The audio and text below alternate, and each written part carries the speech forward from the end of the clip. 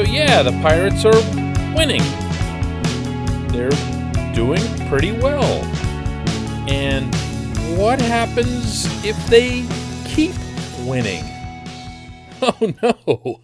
Oh no. Perish the thought. Good morning to you. Good Wednesday morning. I'm Dan Kovacevic of DK Pittsburgh Sports, and this is Daily Shot of Pirates. Comes your way bright and early every weekday morning if you're into football and or hockey. I also offer up daily shots of Steelers and Penguins. The Pirates beat the Royals last night at PNC Park 2-1. And it guaranteed the sixth consecutive series that they will either have won or split. It also gave them 11 wins in their last 16 games. And it also, by the way, put them over 500. Yeah, at 12-11. What a thing, right? They're right there in the thick of it. How about that? How about that? Here's what Tyler Anderson had to say after the game.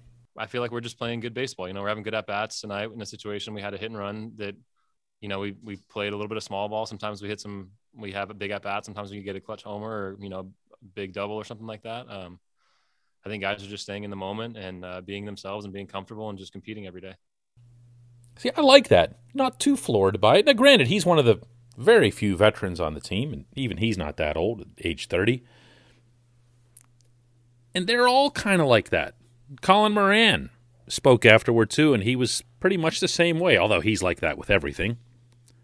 But you're not getting much of a rise out of them. You're not getting a us against the world and, hey, everybody, look at us, we're going to prove you wrong. You're not getting any of that from them because, as I've been saying since the middle of February from down in Bradenton, they knew what they had, both for better or worse. And they knew that for the most part, they had arms. They had arms galore. How they were going to utilize those arms and whether or not they could be coached up to throw strikes, to do things consistently, that was unknown, but the arms themselves weren't. And if you know the baseball mentality, there's something about having arms that kind of emboldens everyone. Even the hitters, even the glove work, everything. You just feel that much bigger on the field if you know you've got a pitcher who's lights out. And the Pirates have a bunch of those right now, most of them in the bullpen, but not entirely. They've performed pretty well. I'm not a believer in this sort of thing, but if you take out that ridiculous series in Cincinnati, the whole baseball world would be talking about them. But those games happened. Those were legit, so you don't take those out. Still, the Pirates have done this against teams that have been either really good recently or really good right now. And none of them better record-wise than the Royals. So, it's something. But, and there's always a but, anytime something good happens that's related to the Pirates. The conversation around here, I can guarantee you this, is going to start turning toward what happens if this is sustained. And it's a fair one to have. My own expectations for the 2021 Pirates were that they could and should get better individually. Certain players, some who had regressed in 2020 and some who just need to keep progressing. That was it for me. If I'd seen Bryan Reynolds get back to what he was in 2019, if I'd seen Kevin Newman get back to what he was in 2019, that's the kind of thing that I would say would be a victory for the Pirates. Reynolds obviously has done that, and Newman obviously hasn't. If Mitch Keller came of age, not even necessarily a full-blown breakout, but just really kind of settled himself and became a pitcher who trusts his stuff and attacks the zone, that would be a victory. So I was looking more along the lines of individual victories than collective ones. Primarily because I didn't trust, and still kind of don't, the starting rotation. So I'll be honest with you, I had never considered the concept of what would the Pirates do if they were winning enough to force a serious conversation when you get to June or July. And I'm still not ready to have that. I'm just not. If this keeps going along, that's a positive. That's a positive. Brian Hayes, as DK Pittsburgh Sports reported last night, got some good news about his wrist. He's feeling better, and he expects to resume swinging a bat later in the week. That's meaningful. That's what you want. If you go around the diamond, are they a contender? Of course not. Of course not. Meaning an actual contender. But if you get to the stage where our questions for Ben Cherington become, what are you going to do here? Because you could trade Colin Moran or Richard Rodriguez or Adam Frazier at literal highs. And a month ago, the answer to that question would have been so breezily academic. Like, all he'd have to say is, are you kidding me? Yeah, of course I would do that. Of course I would. Now you're in a different spot. Let me take that back. Not now. Now, when I'm saying now, I'm referring to like 2 months from now if this were to continue. You're in a different spot. You're not in that spot now. The team's 12-11 in April, okay? But if you get to that spot, a GM, even the most analytical / mechanical GMs, and I'm not suggesting that Cherington is that, but I'm saying that even those guys have to be mindful, always, always, always, of the clubhouse, of the work that the field manager and the various coaches and other instructors are doing to create success on the diamond. And you can never spit in the face of success. Does that make sense? It did in my head. You're not in a position to say, you know what? I mean, it's great what you guys are doing and all, but I've got the Diamondbacks offering me 4 top prospects here for Richard Rodriguez, and there he goes, so whatever. You can do that with a team that's not doing well. You can't do it with a team that's doing well. You just can't. And that begets a separate issue, which is whether or not you'd buy. And to me, that's not as thorny as it might sound. Because what you can do as a buyer, and if you go back to 2013, 2014, and 2015, counter to popular revisionist history, the Pirates added like crazy. That's when they were getting Derek Bell and Justin Morneau and Aramis Ramirez. Remember that stuff? They were getting significant relief help. Names, big names, guys who cost a lot, but those guys are easy to get at the deadline because you don't have to give up prospects to get them. All you have to do is take on salary. So that's easy from a baseball standpoint. However, that isn't going to come to pass in 2021, in my eyes, for the simple reason that as I look at this roster right now, from the everyday 8 standpoint, barring an injury, I'm not sure that I'd want to bump anybody off of their current positions. That's not to make it sound like this is the 27 Yankees. It's not. But to give you an example, I'm not bumping a younger player out of a spot by going out and getting some Derek Bell or Justin Morneau or whatever. I'm certainly not bumping anyone in that bullpen. And even from the rotation standpoint, let's say that a couple of your lesser performers, and this is obviously hypothetical, all of this is, but a couple of your lesser performers are young guys. Let's just say JT Brubaker hits a rough spot.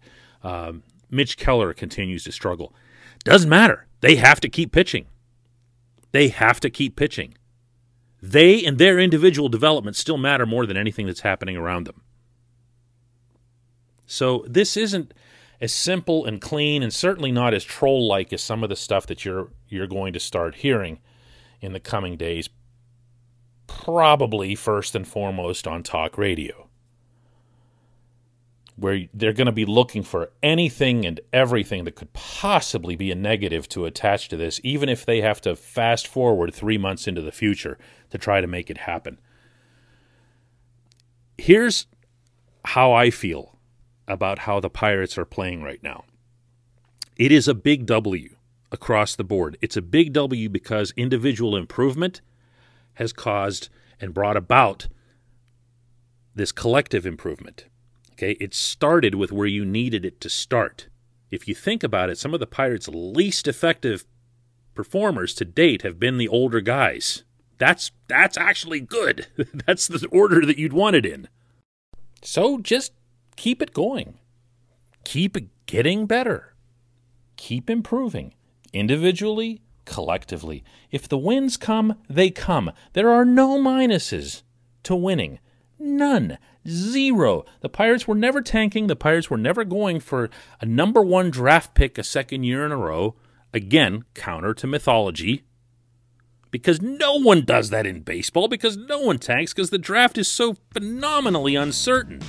You could pick anywhere from 1 to 100 and still end up with the best guy. No one tanks. That's why there's no lottery. There are no minuses to winning. None. When we come back, just one question.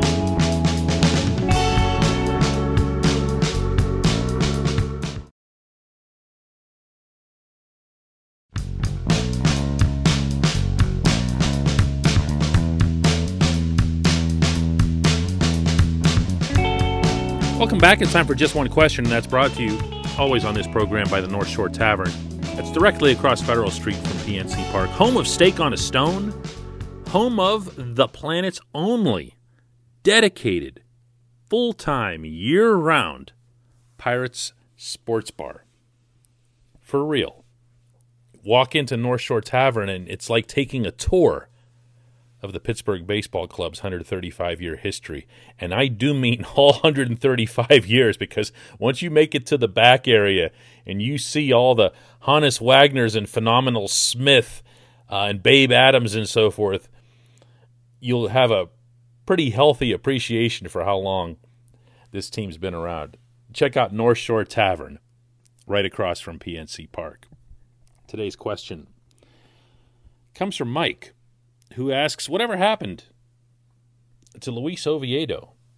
He was brought into a very high leverage situation against the Padres and fell off the radar ever since. What's the story there? And plain and simple, Mike, they've been winning. They've been winning. And you're right, he was brought into a tie ball game, and it didn't go all that well for him. I was impressed with how he handled it, what his poise was throughout that, especially getting into a second inning. He continued to throw strikes. He continued to trust his stuff. I really like that. But he's 21 years old, and he's a Rule 5 guy. And as I referenced in the opening segment, there does become a sense of responsibility to the team that's winning. It's human nature, but it's also, what's the term I'm looking for here? I was going to say courtesy, but I don't even know that it's that. I think it's respect. It's respect. It's saying, if you're Derek Shelton to the players, look, I see what you're doing here. And I see how it benefits not just you, but how it benefits the Pirates and how it benefits the Pirates beyond 2021. This is a good thing. I'm not inclined, as your manager, to do things to pull the plug on it. I have to show that I'm with you. I have to show that I've got your back. I'm not going to put the 21-year-old kid out there in a tight game just to see what he's got. When Shelton was asked about that Oviedo decision afterward, he didn't apologize. He didn't say, hey, I really blew it or whatever. What he said, and this was, before this thing really started to, catch fire, if you will, meaning the team. What he said was he'd been pitching really well for us. We liked what he saw, or what we saw of him. And we put him out there because we thought he could get the job done. And he didn't slam him. He didn't say, wow, that was really rough, or you got to watch what you're doing with that kid. Nothing of the kind.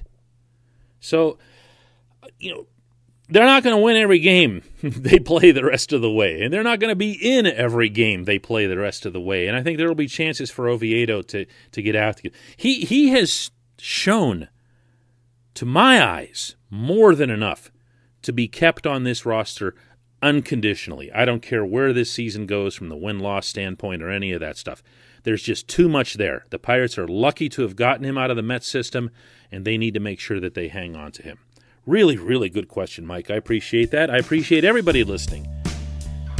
And we'll do another one of these daily shots of Pirates tomorrow. Maybe they'll win again and really confound everyone further.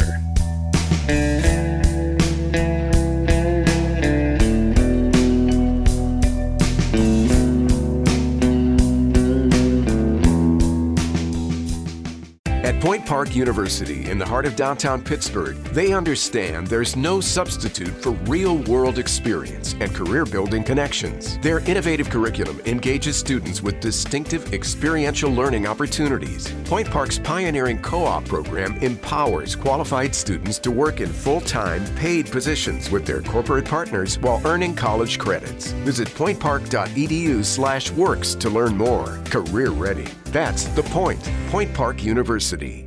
Your front door, your car, your gym locker, your gun.